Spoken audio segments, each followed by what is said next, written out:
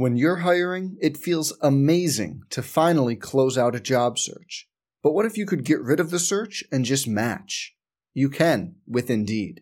If you need to hire, you need Indeed. Indeed is your matching and hiring platform. With over 350 million global monthly visitors, according to Indeed data, and a matching engine that helps you find quality candidates fast. Ditch the busy work. Use Indeed for scheduling, screening, and messaging so you can connect with candidates faster. And Indeed doesn't just help you hire faster.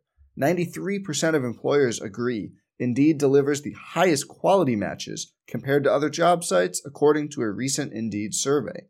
Leveraging over 140 million qualifications and preferences every day, Indeed's matching engine is constantly learning from your preferences, so the more you use Indeed, the better it gets. Join more than 3.5 million businesses worldwide that use Indeed to hire great talent fast. And listeners of this show will get a $75 sponsored job credit to get your jobs more visibility at Indeed.com/Blue Wire. Just go to Indeed.com/Blue Wire right now and support our show by saying you heard about Indeed on this podcast. Indeed.com/Blue Wire. Terms and conditions apply. Need to hire? You need Indeed. Hey, it's Kaylee Cuoco for Priceline. Ready to go to your happy place for a happy price? Well, why didn't you say so? Just download the Priceline app right now and save up to 60% on hotels. So whether it's Cousin Kevin's Kazoo Concert in Kansas City, go Kevin, or Becky's Bachelorette Bash in Bermuda, you never have to miss a trip ever again. So download the Priceline app today. Your savings are waiting. Go to your happy place for a happy price. Go to your happy price, Priceline.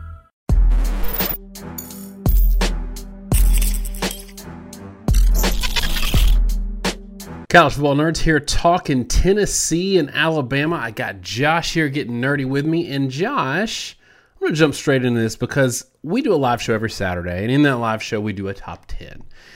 And 2 weeks ago, not the most recent one, but 2 weeks ago, I put Tennessee at number 4. I got so much hate for that, Josh.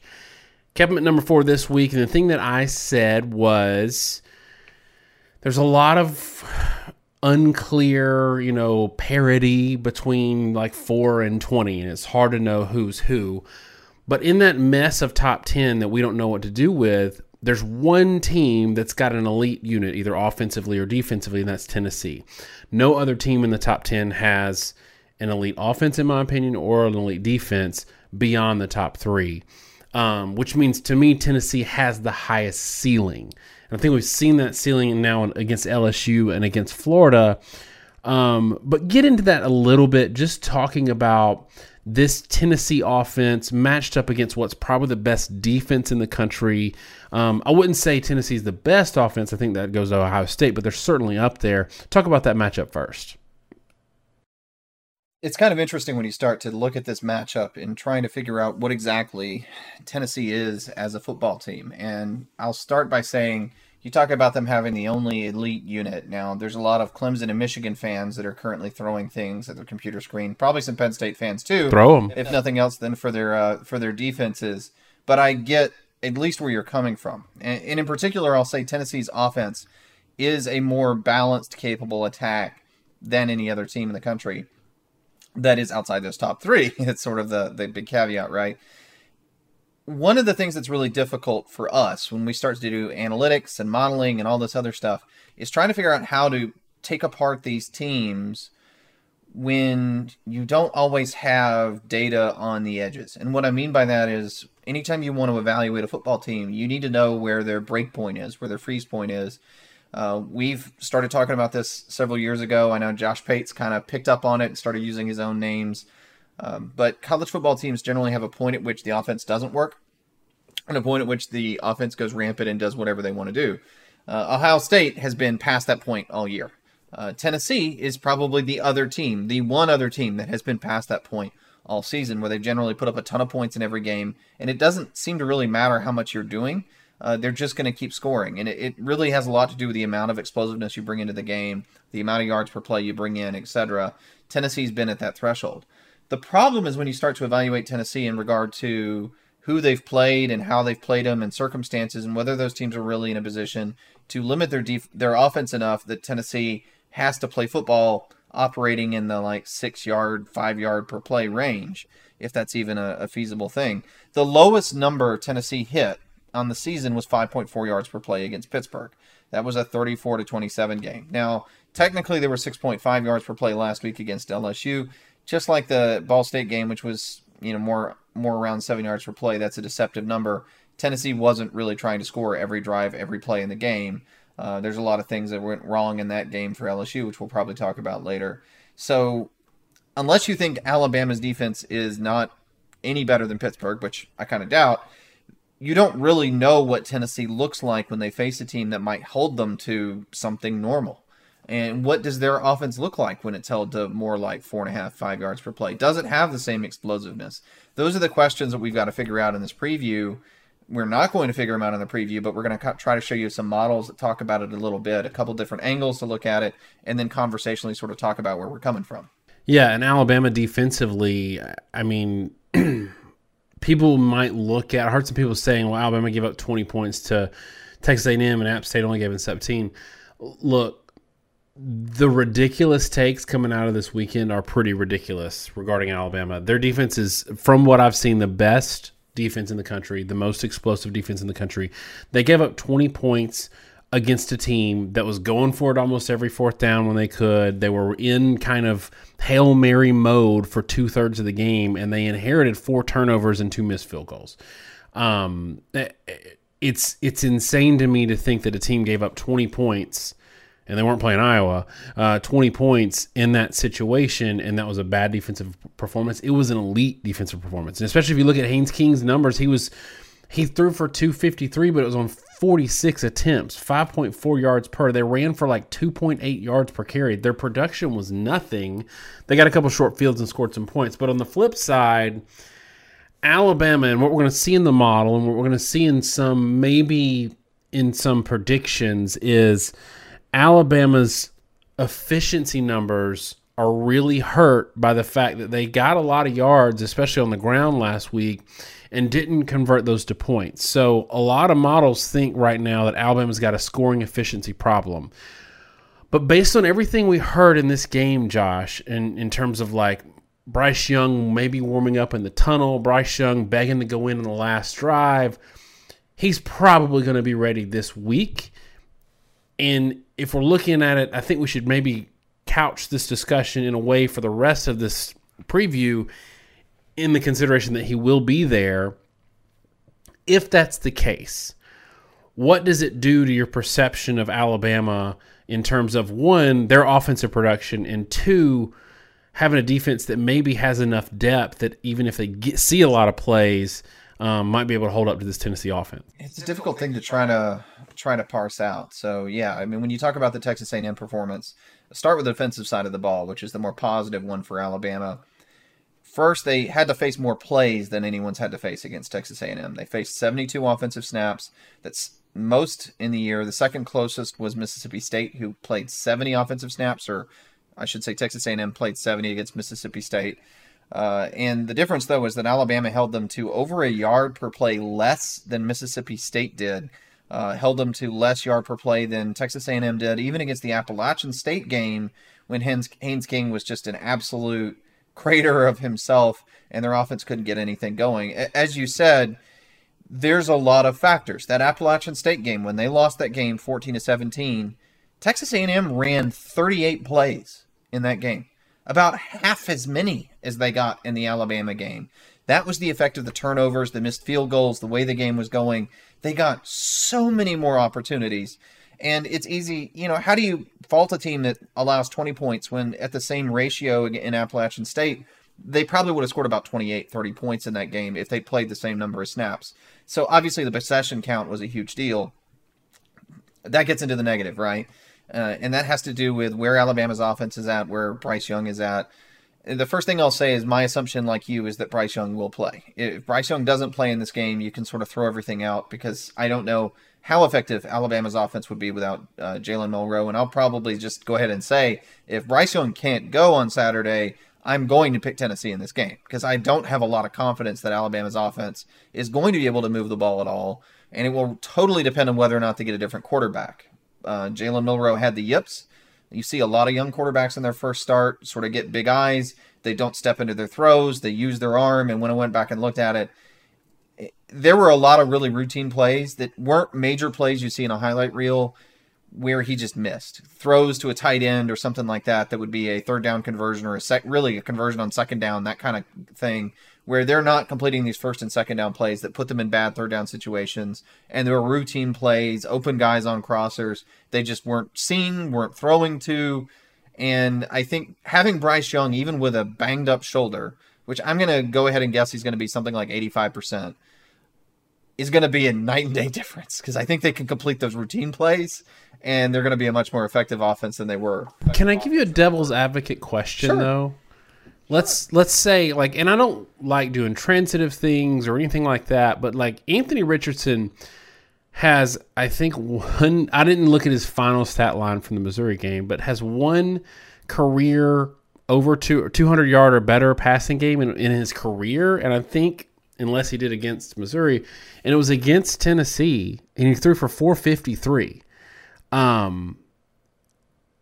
You say you wouldn't pick Alabama, and I probably wouldn't either, but let's give a little thought to the fact that, like, Jalen Milroe and Anthony Richardson seem to be about the same quarterback, but Alabama's got a much better run game, a much better defense. So if there's any question on, Tennessee's team right now, it is that defense, especially with the news of today that they're going to be missing probably a star player.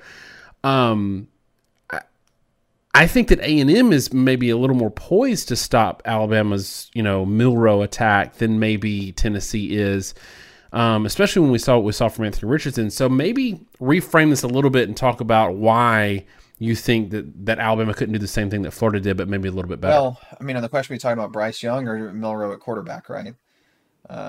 You said Milroe, you wouldn't pick Alabama to beat them with Milroe, and I'm saying, well, what if they're just Florida with a better defense? It's a fair question, right? Is Milroe actually worse than Anthony Richardson? Because right now Anthony Richardson's quite bad. And he did have, Richardson has had really 4 games this season where he was in any way competent throwing the football, really only 3. One was Tennessee, one was Utah, which he only threw 24 passes, only threw for 168 yards. The other was Eastern Washington. But he was 10.1 yards per against Tennessee. That is 3 yards per attempt higher than any other FBS team they've played, not just P5. I think it says a lot about where Tennessee's defense is. There were a couple mitigating factors in the Texas A&M game. It bothered me that announcers didn't talk about. One was that, I'm drawing a blank now. McKinley Jackson, right? Yep, the interior defensive lineman probably was set to be maybe the top interior defensive lineman in the SEC, along with Jalen Carter at Georgia. Actually came back for the Alabama game. I don't know why the announcers didn't mention that, because he's been out hurt for a while, and their problem's been stopping the interior run. His absence is really what caused him to collapse. They also got Jason Jones back in the secondary, which meant that their secondary suddenly can shift over and get a lot more experienced and a lot better and a lot more sound, and they weren't giving up the same plays they were early in the year. I do agree with you. I think defensively it's a sharp difference. The problem is the way Alabama was executing, I don't know that they're going to move the ball against anybody. I say this a lot, right? There are things at the quarterback position that you do that can scale well, and there are things that are consistent. Stetson Bennett is an extremely consistent quarterback. I think he will typically move the ball well against anyone that gives him open opportunities. It doesn't matter how good or bad you are. If you leave guys open, he's a 6-year player and he knows where they are and he finds them and he completes passes. If you are in lockdown coverage downfield, he doesn't necessarily make a lot of hero throws. What Alabama was doing bad was they weren't completing the most readily open things. If they had a guy wide open, they wouldn't see it, they wouldn't complete the pass. It may be that Milroe can make a hero throw, but I kind of doubt it. My concern is that it doesn't really matter how bad Tennessee is. I don't think Milroe's at the same place Anthony Richardson is in terms of a quarterback that can just see an open guy and throw it and hit it. There's a lot of confidence there with Richardson that Milroe doesn't have. And given the fact that Tennessee, this is the important part, right? Tennessee's offense is so much better than Texas A&M, they're going to score points. And so Alabama does actually have to keep pace in this game in a way they never really had to against Texas A&M, right? They got a lead, and they just kind of held the lead and hung on for dear life. I think it's a very different ball game. I feel like I'm giving a lot of monologues right now, just sort of talking in hypotheticals. And we can continue to talk about it, but I think it also could be helpful to actually dig in the model a little bit and just get all that out of the way, and then maybe we can have more of a conversation about it. Yeah, one thing I'll also add before we get into the model, maybe kind of a devil's advocate to my own devil's advocacy, is if we're looking at the Florida game itself, yes, Anthony Richardson had 453 yards. He threw for 10-point-something yards per attempt. But a lot of people, and I get in a lot of arguments on Twitter where people are like bashing Tennessee, and they're like, you barely beat a bad Florida team. First of all, it was a major rivalry. It was a big deal to beat them at home. But that game, 38-33, is not what that game was. That game was a 17-point game. Florida had to drive the field twice against Prevent, and they did. To their credit, they did. But that was still a game that was a 17-point game with 5 minutes left to go in the game. And Tennessee wasn't going to lose that game unless some ridiculous things happened. So they did get into a little bit of Prevent mode. So I think it's a little unfair to say that's a 5-point game. You're only 5 points better than Florida. I think the one that I would point to if I'm thinking about maybe Tennessee might not be as good as their record would be the Pitt game. But even then, that's the second game of the season and it's on the road. So you could say the same thing for Alabama. But yeah, let's get into the model and see what it has to say. So the model this week is going to be a little interesting because we'll start with our standard model and then we may couch it and sort of give a different description because there's some strange things going on. The interesting thing in the model is you've sort of got the tail of the score and the tail of the yardage. The Alabama defensively is elite. 55% of opponent rushing averages, 72% of opponent passing averages. Tennessee's numbers are surprisingly good right now in the model. 68% of opponent rushing averages and 100% of opponent passing averages. That's a good run defense. It's a perfectly mediocre pass defense. I shouldn't really say good, but that's still actually the sign of a decent, okay defense, which I don't think has really been the reputation. Given where Alabama's at and Tennessee's at offensively, it's important to remember Tennessee's passing game is better than Alabama's right now statistically. Alabama's run game is actually more better than Tennessee's passing game is versus Alabama, if that makes sense. Alabama's run game is about 2.3 yards per carry better. Tennessee's passing game is about 2.7 yards per attempt better, but from a percentage perspective, Alabama has a bigger edge there. And what that means is that Alabama actually gets a yard per play advantage in the model. They're expected to have about 6.4 yards per play compared to about 4.8 yards per play for Tennessee. The confusing or confounding part, I think, to a lot of people is despite over a yard and a half per play advantage, the model favors Tennessee, and it favors them by 8, 36-28. So the model is actually predicting a situation in which Alabama outgains Tennessee. Doesn't just outgain them, but outgains them by roughly 25%. So a significant number, something you're probably looking at like a maybe 400 yard, maybe 375 to 400 yards from Tennessee, 500 yards from Alabama, that kind of a result. But the score is actually 8 points in Tennessee's favor. First, let's unpack that, Daniel, before we get to the next part of the model, because I think this helps sort of set the stage, right? I know we talked about this a little bit before because I warned you.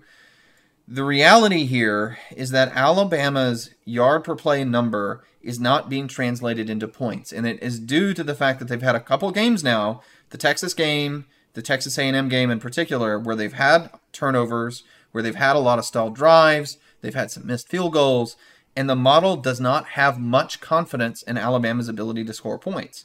Conversely, Tennessee has not been held to anything less than 34 points in a ball game. And we talk about this a lot. When a team is constantly scoring mid-30s or above, our model starts to think, look, you're going to get your points no matter what. Elite offenses always tend to score. That's been our mantra for the past few years. So the question is, how much do you trust that? How much do you think the Texas A&M result has anything to do with Alabama's offensive production going forward? Do you buy that Tennessee's offense is in that sort of elite tier where they can score 35 points or more? And do you believe that elite tier even exists anymore in 2022 when it seems like defenses are starting to catch up? So now that I've talked for, I feel like an hour, Daniel, I'm going to shut up for a minute. I'm going to let you comment on it and maybe give your thoughts on the model and your thoughts about trying to place Tennessee within this context. Yeah, I do think that maybe not quite as bad as it was during COVID, maybe just before COVID year. And then 2020 and 2021, where offenses were going to score. They were scoring, elite offenses were going to score 35 plus, even on elite defenses. I think defenses are better.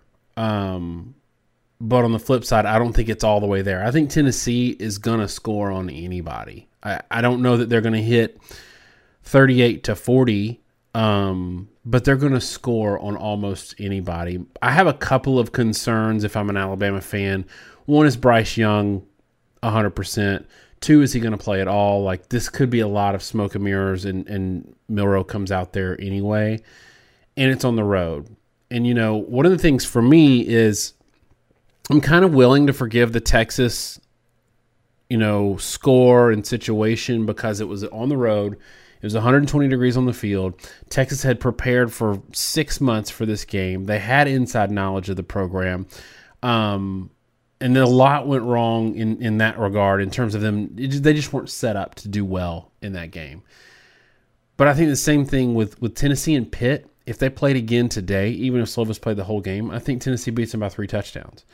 So it's hard for me to judge much from those early games. And then if you think about the rest of Alabama's slate with Bryce Young in the game, it's been Utah State, UL Monroe, Vandy, first quarter against Arkansas. Like, it's so hard to know if Alabama is that elite team, because if they are, if Alabama is who we saw against Vanderbilt in first quarter of Arkansas with Bryce Young in the game, if that's who they are now, they beat Tennessee. But I'm not sure that it is. I want to see them be that team. And then are they that team with Bryce Young, at 85%? I don't know that they are. I'm going to give a score on this. I think that Bryce Young's going to play. And I think that he's going to be healthy enough for Alabama to put up some points. I think that Alabama's defense might shock Tennessee a little bit. But even with Bryce Young in the game, I'm not picking Alabama to cover, which means it's anybody's game. 34-31 Alabama. And Josh, I'll say this before I turn it over to you. Alabama absolutely needed to win that game last week because it gives them breathing room to lose this week. They can lose this week, and this might mean that they're relaxed and chill and score a bunch of points and win big. They can lose this week because they're still going to win the West. They're going to win the West. The West isn't great this year. And so as long as they win the SEC championship, they're going to the playoffs, which means they've got a loss in the bag. And that's why they couldn't afford to lose last week. Because you lose two weeks in a row, it's tough to make the playoffs. We haven't seen a two-loss champion yet make the playoffs. So if that's present in Alabama's mind, I think it could take some of that pressure off of them.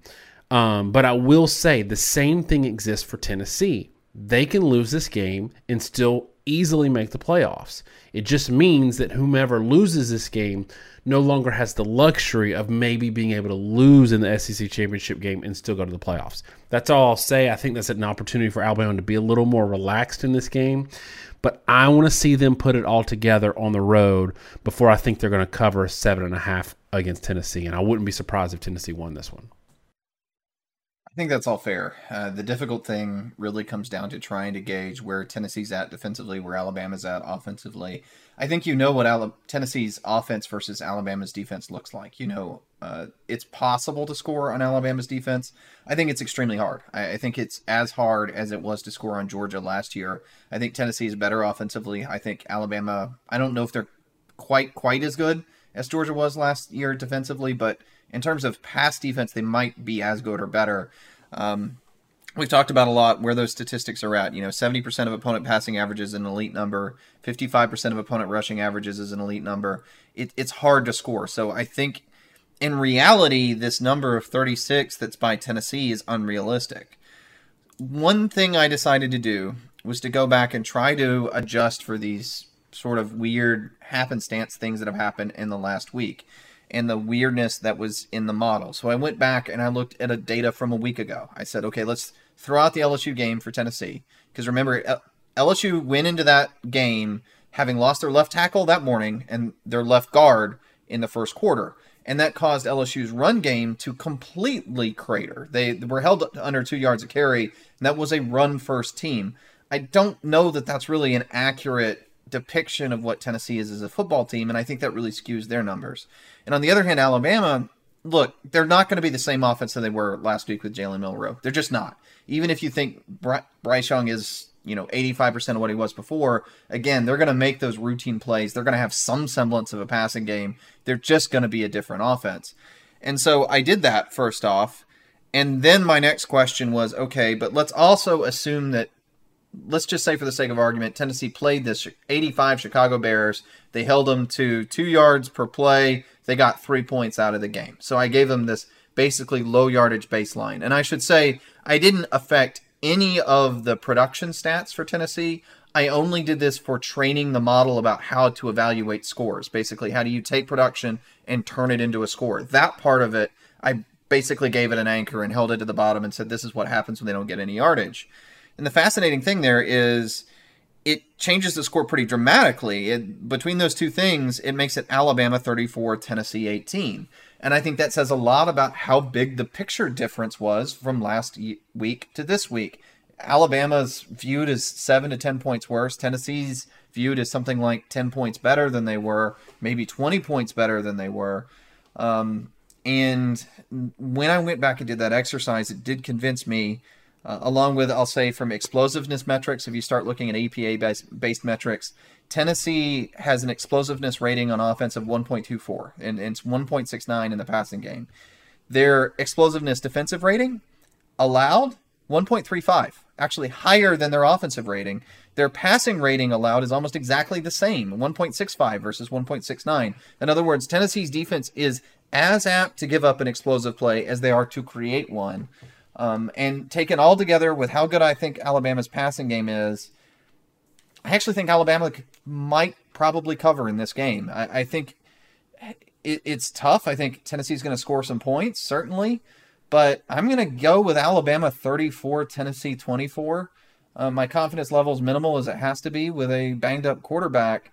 But when I really dug into it and I started trying to filter for all the noise and junk in these data sets, really just taking out the last week and the results of an LSU team that I think was absolutely crippled, and a Texas A&M team that was playing above their heads with healthy players against a backup quarterback, suddenly this starts to look a lot more like you thought it was going to look like. And I think we're probably overreacting a lot to last week's game. Again, basically of the 14 possessions that Alabama played, 6 were left empty due to circumstance, missed field goal or turnover. That's not really a realistic thing to be repeated on top of their normal offensive performance.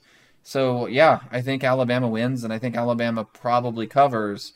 And I think it's really going to come down to Alabama's defense more than their offense, but I think Tennessee still, their defense is shaky enough. They're going to let Alabama operate as long as they have competent quarterback play, and I just don't think they can keep pace. Interestingly enough, we're both picking Alabama to not cover because the line opened at 7 and has already moved to 7.5. I will say this. We're making a lot of assumptions here. One, I have Alabama by 10, so. Oh, well, then there you go. I didn't write it down. I wasn't paying attention. We're making a lot of assumptions here. One being that Bryce Young's going to play and be healthy enough to not be affected. Like, he's still going to, if that deep ball's open, he's going to be able to exploit it. They're not going to be able to run single safety all day and really stop the run. We're assuming that mid-60s percentage against opponents allowed is a little bit of a false number for Tennessee. And we are assuming that Alabama's road woes are a thing of the past. So Tennessee fans are going to say in the comments, man, y'all are giving a lot of benefit of the doubt to Alabama. And you're right, we are. And maybe it's just because of the history, not of this series, but just of the history of Alabama in general.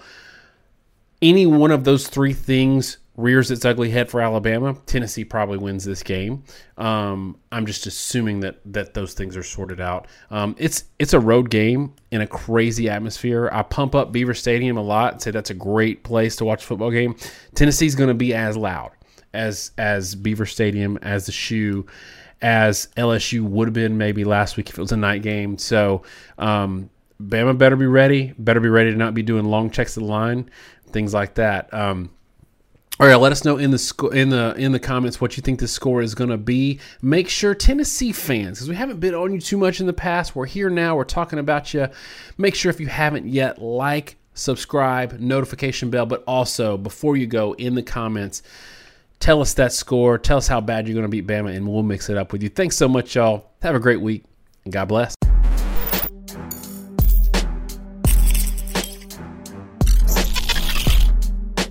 Y'all had a bit of a knucklehead moment in this one where I forgot to hit record on my primary audio. Had to use the backup audio on the camera for most of the video. Just hang with us because this is one of our most fun videos we've ever done. Lots of good banter, lots of good discussion. So please don't let the bad audio from this knucklehead influence you too much. College football nerds, we are here talking Penn State and Michigan. Y'all knew we were going to talk about this game. Come on, we got a late start this week, but knuckleheads, we're talking about this game. I want to give a shout out to a Penn State fan, Stephen Light, and a Michigan fan. I think he's a Michigan fan. I was asking Michigan questions. Benjamin V. These two show up and show out every week in our live show, Josh, in the comments, and they're always respectful in the comments. We have a hard time sometimes because we go on late. People are a little bit lathered up, and it gets chippy in the comments. So there's two, one on each side that we want to give a shout out to this one. Josh, this game, we talked about this game right before we hit record. This is a tough one to pick, man. But there's an interesting note about, like, I got an argument earlier this week, small argument, it was a respectful discussion, I should say, about Penn State's defense, because I said Penn State's defense is good, they're not elite. We might can say the same about Michigan's defense because we don't know yet. The reason we don't know is because of the offenses these two teams have played, especially Michigan. Why don't you share some numbers with us on just how bad those have been?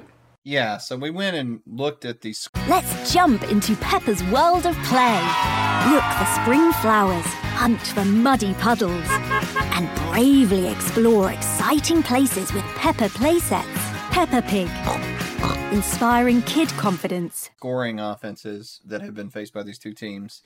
And I've got to be honest, it may be the worst set of scoring offenses that I've ever seen a P5 team play by midway through the season. Michigan has played 5 teams ranked 98th or worse in scoring, 4 teams in the bottom 10. 4 of the bottom 10 have all played Michigan in week 7. That is Indiana. So we'll start the highest. Maryland is the best, and they're only actually 40th in the country. Indiana is the second best, and they're 98th. Third best would be UConn at 121st. Hawaii is next, 124th. Iowa is 127th in the country. And Colorado State, the Rams, would be the worst scoring offense in the country, 131st. Now, before you get too excited if you're a Penn State fan, you have not faced anyone in the top 40 yourselves. The best offense that Penn State's faced was 43rd in Ohio. Purdue is 48th. Central Michigan is 88th. Auburn, as we keep saying, and not a good team, 112th in the country in scoring offense. And Northwestern currently tied with UConn for 121st in scoring offense. So, yeah, pretty spectacular here. Between the two teams, they have played 5 of the worst 10 scoring offenses in the country. And the defenses have great statistics. And it's not like I'm bashing them on that side, but man, does it make it hard to evaluate. Yeah, and before y'all get mad, we have a long-standing tradition on this show because we've covered a lot of Clemson games in saying that you playing bad teams does not make your team bad. I saw somebody on Twitter, I keep bringing up these arguments I get into, but somebody on Twitter today, I think it was a Tennessee fan, said, yeah, but Ohio State hasn't played anybody. They can't be good. Georgia hasn't played anybody. Alabama hasn't played anybody.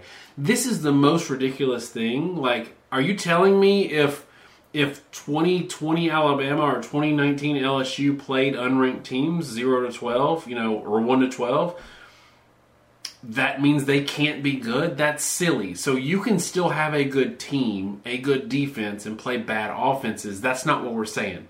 We just thought it was a really interesting stat, and it also speaks to how much we're going to struggle from here on out picking these two teams and picking a winner for this one. Josh, I'm going to ask you now, because we're going to shift to offense a little bit, because what we were talking about was this is going to be a struggle bus game, right, in terms of field position and being able to score. Vegas has got this over at 52.5. I'm hammering that under. But does it come down to the quarterbacks in this situation and who you like more, Clifford or JJ? Like, is that where you're at right now? Well, that was my thought, right? Was that the quarterback situation seems to be the thing that matters the most in this kind of game, because in my mind, looking at the defenses and sort of where they're at, I kind of start to think, okay, this is going to be a game driven by turnovers. So the better quarterback is probably going to be the quarterback least likely to turn the ball over. You can go look at Alabama for the way that goes if you have a bad quarterback. And I think personally I would probably pick Clifford over McCarthy. I know some Michigan fans are probably screaming about that. People know that I'm not that high on Clifford. I still think he's a better quarterback than McCarthy. I didn't like what I saw against Iowa in particular. I think when things are kind of easy for him, he looks pretty good. But when things are difficult, I just don't feel like he's got a full grasp of the position. But that's the quarterback in isolation. And I know you made a counterpoint when we were talking about this earlier, that obviously it's not just about the quarterback, right? Yeah, it's not just about the quarterback. And for me, I think I like Clifford more now as a quarterback, especially with his 17 years of experience. But I think I like Michigan's skill players a little more. Now, Ronnie Bell hasn't shown up as much as I expected him to this year. It might be coming off that injury, might be part of it.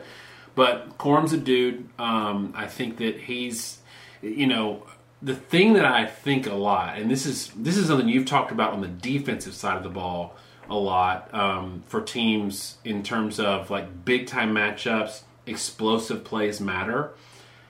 Michigan, for all of their faults in the last couple of years offensively, they've been able to manage, I don't care what game it is, including Georgia last year, they've managed some forcing coverage bust, explosive plays, or something in the run game that's a 50, 60-yard touchdown run.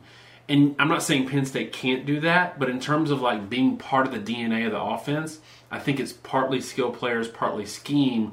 And that's why, at least early in this discussion, I'm leaning a little bit Michigan, but I'm also surprised, Josh. Two things, and I want you to talk about this.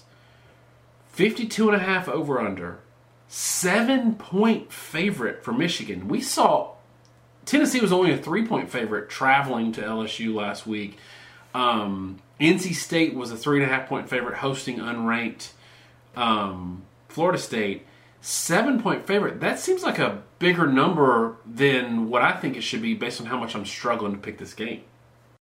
It does, and there are a couple things there that are hard to unpack. One is the over under sitting there in the 50s, which isn't a high number, but for this one it feels like it is.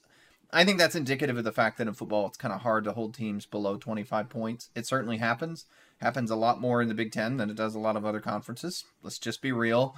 But in general, if you have functional offenses, they're going to hit some big plays, and you can throw up enough jump balls over the course of the game that you can score 20 points. I think the number that Michigan is laying here is sort of surprising. I mean, I think Penn State is a good football team, and I think it really speaks to the fact that they do have a lot of confidence in Michigan, in Vegas. And I think you're right. I think a lot of it comes down to the skill players that Michigan has, their explosiveness. I have a lot of faith in the ability for Michigan to find a guy like Corum or Ronnie Bell that can make them a big play downfield. I have a lot less faith right now in Penn State. I know they have a good pair of young running backs, but when I look at the receiving core, Parker Washington, he's not Jahan Dotson. And Lambert Smith is not quite some of the guys they've had of yore. I think they've got solid receivers. I don't know that they have a dude. I mean, Dotson was a dude for them, and I think it's probably one of the more underrated losses in college football that they don't really have that piece, and it makes everything a lot more janky, for lack of a better word.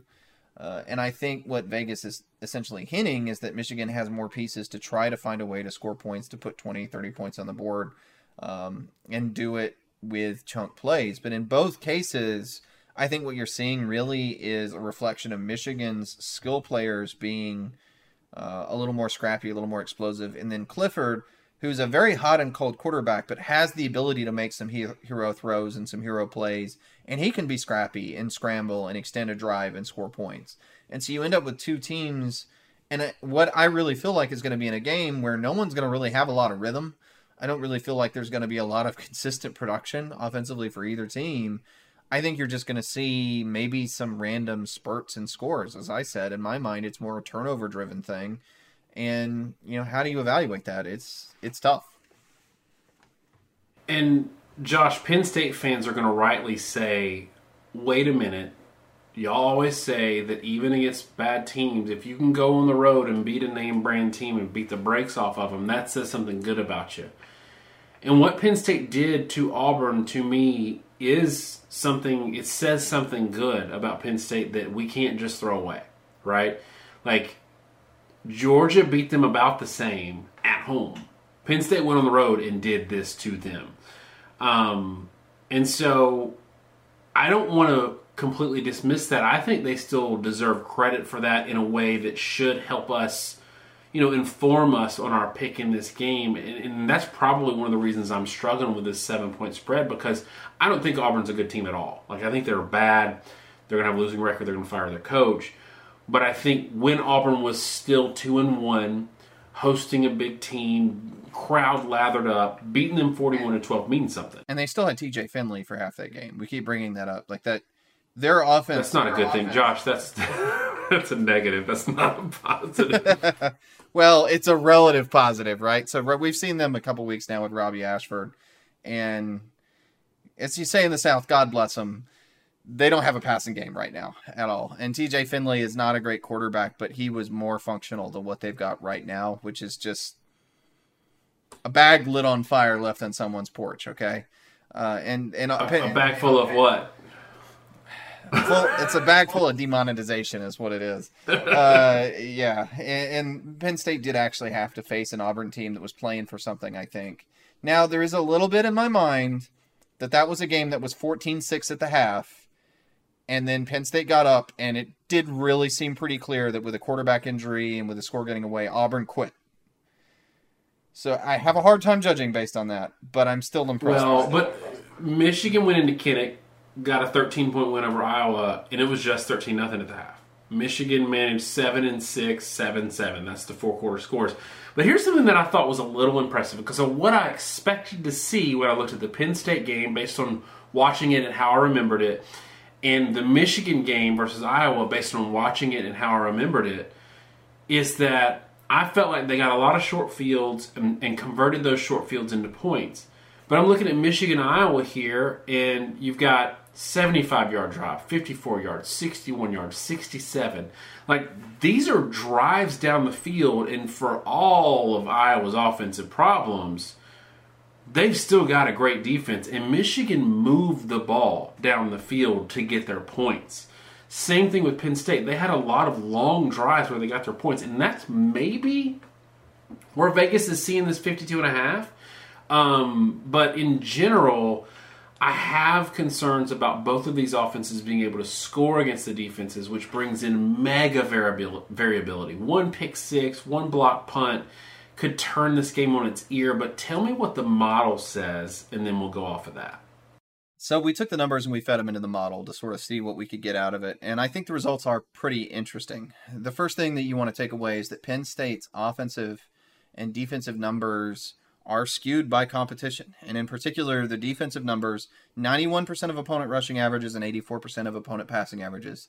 That's a good pass defense, and it's a pretty darn average run defense. It's surprising to me, and I think to some degree you can chalk it up to who they've played, right? Their opponents only average 3 yards a carry and a little under 7 yards per attempt. But it isn't great numbers. And Michigan is better, 77% against the run, 83% against the pass. But those numbers are still not elite, either one of them. 77% against the run is very good. 83% against the pass, I would say, is good. And I think even worse there, Michigan's opponents, a little over 3 yards a carry, almost 6 yards per attempt, which is pretty miserable. And when the numbers are that low, it makes it hard for teams to distinguish themselves. So I think that's an important caveat, both in our model and probably every other metric, is anytime you try to do opponent adjustments, it kind of penalizes these two teams because you can't hold teams to 0 yardage. You just can't. It's almost impossible in the sport of football to do that versus any sort of competently coached football team. Michigan has a significant edge in yardage, 6 yard per play to 5 yard per play. And where that turns around is a 37-24 scoring margin. So it has it about 13 points different. Again, the scoring model is unique to each team based off past performance. And I think that does reflect the fact that Michigan has been more consistent in scoring. Their floor has been about 27 points. Penn State's floor is 17. You end up with here 61 points predicted. So our model is actually suggesting the over, and it's suggesting Michigan to cover. I don't know that I buy that for all the reasons we just talked about. And I'll go ahead and lead in right now to talk about, maybe where I'm at the game and my personal prediction. I do think Michigan, in my opinion, is the team to pick to win the game. I'm not going to pick them to cover. I have this being, I'm going to say 20-14 Michigan over Penn State. I'm going to be surprised if Michigan is able to pull away and score this kind of a number on Penn State. And a big part of it is, Iowa, 27 points. I think Iowa is a very good defense. Have a lot of respect for them, obviously, but Iowa also has no offense whatsoever. They give you the ball constantly. It was a struggle for Michigan. I was not impressed with McCarthy and how he moved the football. The flip side, I will say, is on Penn State's side of the ball, I don't know where their points are going to come from at all. And you look at their last result against Northwestern, 17-7. Weird game, and I get it. 5 turnovers. And somebody was asking me, because I was doing some stuff trying to talk about like Texas A&M and Alabama and Missouri, Georgia, that the turnovers kind of hid how those games really were behind the scenes from a projection standpoint. Because you don't expect a team to turn it over 5 times like Penn State did against Northwestern or 4 times like Alabama did against Texas A&M. It's not a repeatable thing, so it tends not to really matter. My concern is, really, in spite of that, Penn State punted the ball more against Northwestern than Alabama did. They had about a yard per play less than Alabama had against Texas A&M. So even when you throw the turnovers out of the equation, especially given the fact that Northwestern turned the ball over a few times themselves, Penn State really just didn't move the ball that great regardless. So that's why I have Michigan 20-14. That's why I'm very skeptical of the model having 37-24 with such a high number. It just, to me, it seems unrealistic that these teams are going to score that many points. And now, Daniel, I'm curious for your opinion on that. I mean, do you think I'm off base? Do you think this is a high number? Your struggle bus comments seem to suggest the opposite, but I'm curious to hear what you have to say. And welcome to my much better audio. You made it for 1 segment, maybe 2. I forgot to hit record on my audio, so we got crappy camera audio. Thank you for staying this long. And since you're already here, go ahead, subscribe, notification bell, because you get to hear me sound like this most of the time. Josh, Penn State fans are going to tell you Northwestern game was in a freaking monsoon. And because of that, you can't really blame them. Now, Ohio State fans say in 2015 they lost to Michigan State's backup quarterback because it was raining at home, and we don't let them get away with that. But this game, I kind of let him get away with it because I don't think there's really another number. There's not another analog to that poor of a performance. So I'm willing to throw it out. It's on the road. Our model says they cover. Vegas has got Michigan with a pretty healthy number, and I'm going to say they're all wrong. Give me Penn State 17, Michigan 14, and not just because I'm trying to be Team Stephen Light on this one. I think that Penn State's going to win it, and I don't really have an explanation why, other than I've seen stretches of clean offense more this year against good teams like Purdue, like not good team but good defense in Auburn. and I've got that 17-14. But Josh, tell me, what would surprise you more in this game? A Penn State win or them hitting the over? Them being both these teams. Maybe this says a lot about where I'm at mentally, but hitting the over is more surprising to me than Penn State winning. I think Michigan is slightly more likely. I think me sleeping on the couch because my wife's a Penn State fan, even more likely. But the over is the thing that I just don't get and I don't see, and I don't understand where that number is coming from. And I'm probably completely wrong, because usually when I feel that way, I am. There's a reason Vegas is still open and making a lot of money. But yeah, the over-under just confuses me.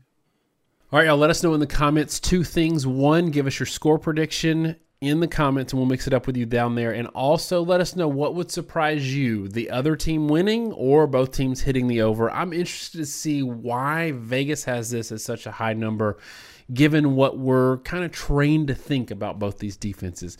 Thanks so much, y'all. Have a great week.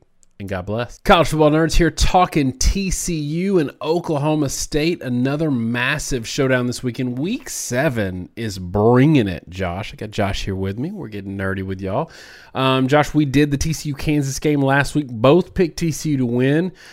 Proved to be correct, even though we took some slings and arrows from Kansas fans. And this week, it's another matchup of undefeateds.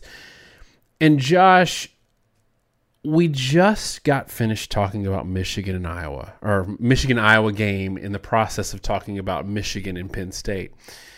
And those teams have faced a lot of teams that don't play good offense, some play good defense. And that was a defensive struggle discussion. And this is kind of the opposite. So when you go into predicting a game where both defenses are known to yield a good bit, really, how do you predict that game, or what really sticks out in sort of things that you think about when it might end up a track meet? Anytime you start dealing with games that are going to be on either end of the scoring stratosphere, which is one where you're dealing with a really low scoring game or the other high scoring game, you start having to figure out who's going to have more chunk plays, more negative plays, because those tend to sort of set the boundaries. And we talked sometimes in the past about having freeze points and stall points and break points, and sort of this idea that offenses have a certain point where they shut down and a certain point where they just run rampant. It doesn't really matter if you get 8 yards per play or 12, because at that point you're just moving the ball on a continual basis anyway. The thing that stops you is actually negative plays. It's not so much how much you're getting on average. It's an interception, or it's a 7-yard sack, something that puts you far enough behind the sticks that now one incompletion will turn into a lost set of downs. And completion percentage is always a big statistic in that world, because you can have really, really high yard per play numbers, but if you run once and throw twice, if you string 2 incompletions together, you're going to have a turnover, or turnover downs or punt or whatever, because you're going to get to 4th down, even though maybe the next drive you complete 3 passes in a row and they're all 20 yards and you go 60 yards in 3 plays. It doesn't matter if you string together incompletions. So with all that said, it really comes down to consistency, to quarterback play. How well can you get out on 3rd downs? How much do you give up negative plays? I care a little less in these games about explosiveness. Now, explosiveness is big because what it does is it means you don't have to string together quite as many plays. We talked last year quite a bit with Georgia that if they got in a game where they had to score 40 points, they'd probably be in trouble. And the reason for that is their drives would frequently be 10 to 14 play drives. And if you do that, it only takes 1 sack on any one of those sets of downs to put you behind the sticks, to put you in trouble to get a 1st down. And it's so hard to sustain long drives like that on a continual basis. I think these teams probably don't have that problem. They're probably going to have explosiveness, which means fewer plays needed to sustain a drive long enough to score. But your ability to avoid negative plays, 1, and 2, the quarterback's ability to consistently execute those plays, that's, for example, high completion percentage, not missing your deep shots, those are the things that allow you to win a barn burner, because it usually comes down to missed opportunities in a high-scoring game versus in a low-scoring game where it's more about trying to make things happen. And, you get the little monster Nittany Lion back there, and it doesn't take much for the Witcher to sort of knock him off, right? So, this is a game I think that's going to be defined more by missed opportunities than made opportunities, because I think both these offenses are going to be able to move the ball quite a bit and put up a lot of points. Josh, one of the things that annoys me a little bit, I've been fighting with people on Twitter with this all year, is this notion that, Oklahoma State, I don't think they have a great defense, but I think that a lot of the defensive numbers that are going to show up in modeling, that are going to show up in overall ranking statistics, come from two games, Baylor and Central Michigan. And these are two games where Oklahoma State led at one point against Central Michigan 51-15, and at one point against Baylor 23-3. So maybe a little less the Baylor one because it was still 23. Like, that's not a huge blowout, but in both cases, this is a situation where they were facing offenses that were in comeback mode and having to throw a lot and having to and maybe relaxing intentionally with a prevent defense. So from those two games, I'm not really that upset with Oklahoma State defensively. Now, 31 to Texas Tech when Donovan Smith's not playing, that's a little concerning, and that's 31 in 3 quarters. They figured it out in the fourth quarter, but they gave up 31 in 3 quarters. But even that game, when you look into the production of that game, it's 6.1 yards per attempt. It's 3-point-something yards per carry running. So they didn't really produce, in terms of yards per play, enough to merit a 31-point total. So I think that, and maybe I'm tipping my hand a little bit here, I think that between these two teams, both of them have not so great defenses. That's accepted. But Oklahoma State's not so great defense maybe is a little bit of fool's gold, and maybe they're better than advertised. Yeah, it's an interesting conversation point. Do you mind if I go ahead and start bringing up some model stuff so that we have a baseline for the conversation? No, I think that's a good idea. All right, so this is our awkward live segue, trying to be all natural here. This is as natural as you're ever going to see a nerd be. Oklahoma State gives up in our model 100% of opponent rushing averages and 113% of opponent passing averages. To your point, their numbers might be slightly inflated, but if they are, they're inflating them to a point that's bad. I mean, 100% of opponent rushing averages for a P5 team is a bad number. You still got bad teams in there, right? You still played Central Michigan. You still played, Arizona State. I think they theoretically play football right now. And you only manage 100%. So when you compare it to the teams those teams played, you don't really want to look like an average Pac team or an average G5 team. And that's kind of where Oklahoma State is against the run. And against the pass, 113% is just a really bad number. You don't want to be over 10% worse than opponent averages. You're worse than average, and worse than average considering half the teams people played have been out of conference, weak opponents in general. TCU is a somewhat solid run defense, 83% of opponent averages. I would say they're reasonably good. There's reasons to be a little questionable there. Again, scheduling comes into play. You played an Oklahoma team that I don't know quite where they're at. And then Dylan Gabriel goes down injured, which really affected the run stats that Oklahoma was able to put up in that game compared to other statistics. And you also faced Kansas when Kansas loses their running quarterback. So that does inflate your run statistics a little bit. 103% of opponent passing averages. Again, I would consider that to be a bad number. It's a little more in the mediocre range than where Oklahoma State is, but you do have two defenses. One, Oklahoma State's that is, I would say, objectively bad, and these numbers from Oklahoma State are somewhat similar to what Ole Miss's have been the past couple of years when we've done shows. And TCU's numbers are mediocre. They're comparable right now. Oddly enough, I'm going to look at this right now because I think this just dawned on me. They're pretty similar to Tennessee's. You basically got Tennessee's defense playing Ole Miss's defense if you're an SEC fan. I'm sure Big 12 fans don't appreciate that. But for the way I wrap my head around it with the type of teams they play and where they've been at, and I say this from having seen those teams play at a pretty consistent level for the past few years, one is bad and one's worse. And then offensively, I think these teams are very, very good. So, yeah, it still comes back to me to the fact that I think both of them are going to move the ball quite a bit, right? On the flip side, for me, you got to go back a few weeks for a little bit of concern with TCU. They never really got separation with SMU. And I know SMU, there's history there. I get it. 42-34 against a team that got murdered by UCF last weekend. 38-31 against a Kansas team without their starting quarterback. Oklahoma, they still gave up 24 points. I don't know that there's a shame in that when, Dylan Gabriel's healthy. But having said all that, I still think there's some question marks around TCU. And there were some stretches against Kansas where I thought that there was some bad football being played.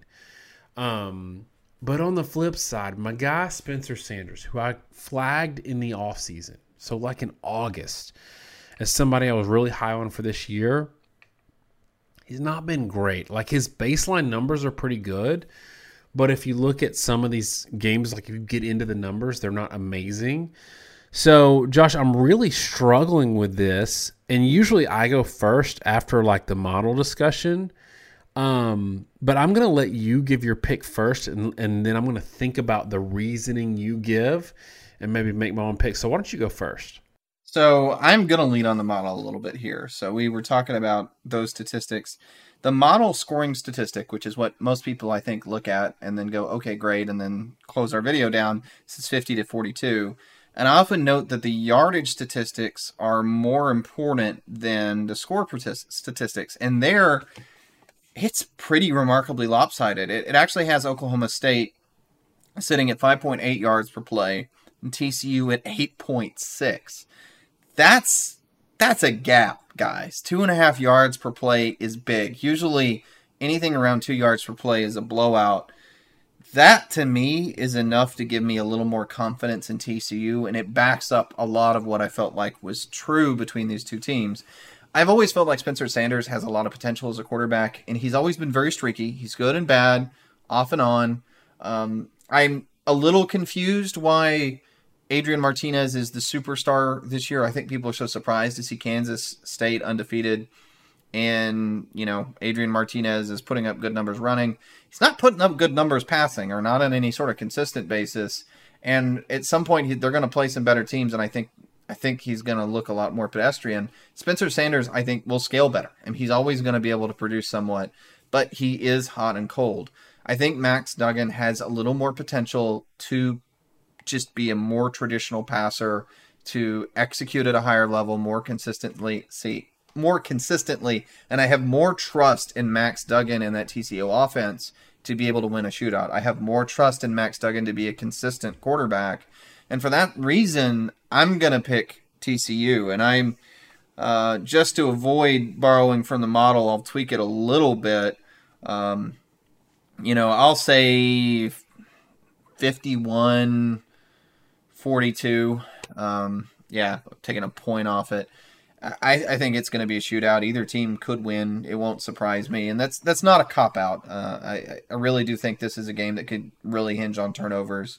But it does come down to the fact that TCU, let me throw another one out there, if you want to talk explosiveness metrics, right? TCU's explosiveness numbers, 1.51 on offense to 1.38 allowed on defense. So badly explosive defense in terms of what they've allowed, but still more on offense overall, passing around 1.8, 1.9 in both metrics.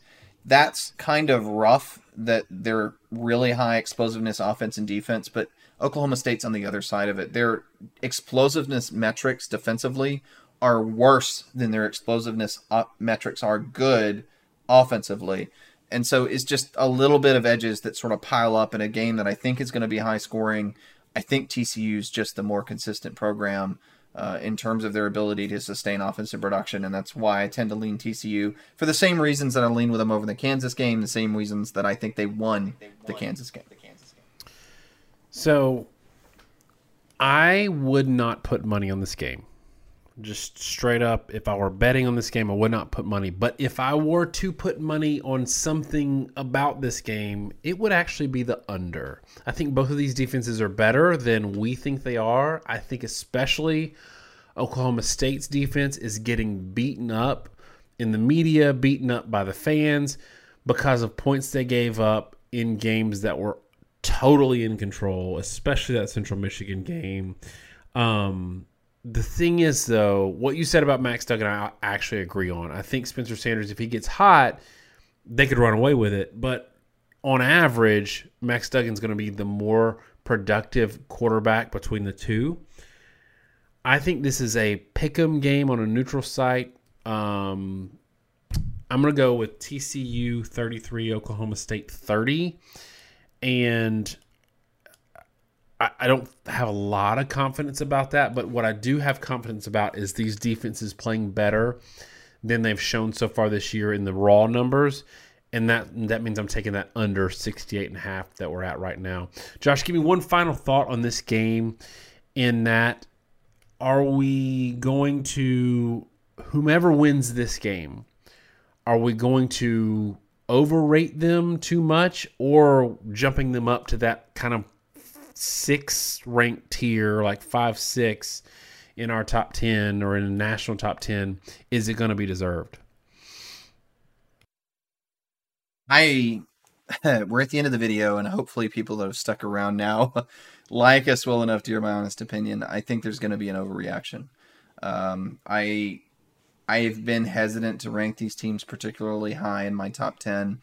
Again, they're good offenses, and I think they're legitimately good offenses. And TCU, I think in particular, is kind of underrated nationally. For whatever reason, they seem to be one of the better ones, maybe on par with Tennessee, I'm not sure. But I think the defenses are shaky, and frankly, I think there are a lot of shaky defenses in the Big 12 right now. And then when you look at schedule, it's going to pan out pretty quickly to find out who these teams are, right? Because Oklahoma State turns around and they got to play Texas, Kansas State, and Kansas in the next 3 games. TCU is going to have to turn around, and they're going to have to play Kansas State, and then they still have Texas on their schedule. They still have Baylor on their schedule. They still have Iowa State on their schedule. They've had and a good Texas Tech team. Right. They've had really backloaded schedules, and I think that's the reality of that. I think Kansas is also in that, has sort of created somewhere along the line, we're going to find out there's some bad perceptions about what the pecking order in the Big 12 is. That is not a shot at either one of these teams. I'm not saying I have any reason to think that these teams are grossly overrated, but I think we're going to find out someone is. And I think it's going to be interesting to see. That is the positive on a round-robin conference, which is what the Big 12 is right now, that they all have to play each other. So there's no way for a schedule to hide warts. Not saying Georgia maybe has a weak schedule, but let's just say hypothetically Georgia maybe dodges the better teams in the SEC this year with the exception of Tennessee. They don't have that privilege in the Big 12. So we're going to find out who they are, and whether or not they're overrated this week, who cares, right? You know, the playoff isn't decided in a week. We're going to know who they are by the end of the season, and that's all that matters. So right now, to the extent that we're negative or projecting, we're just trying to guess where they're going to end up at the end of the year. If you are who they think they are, you know, that's going to prove itself on the field. So my opinion doesn't really matter at that point. I will say that we might overreact to the winner of this game and underreact or overreact to what we perceive as badness of the loser of this game.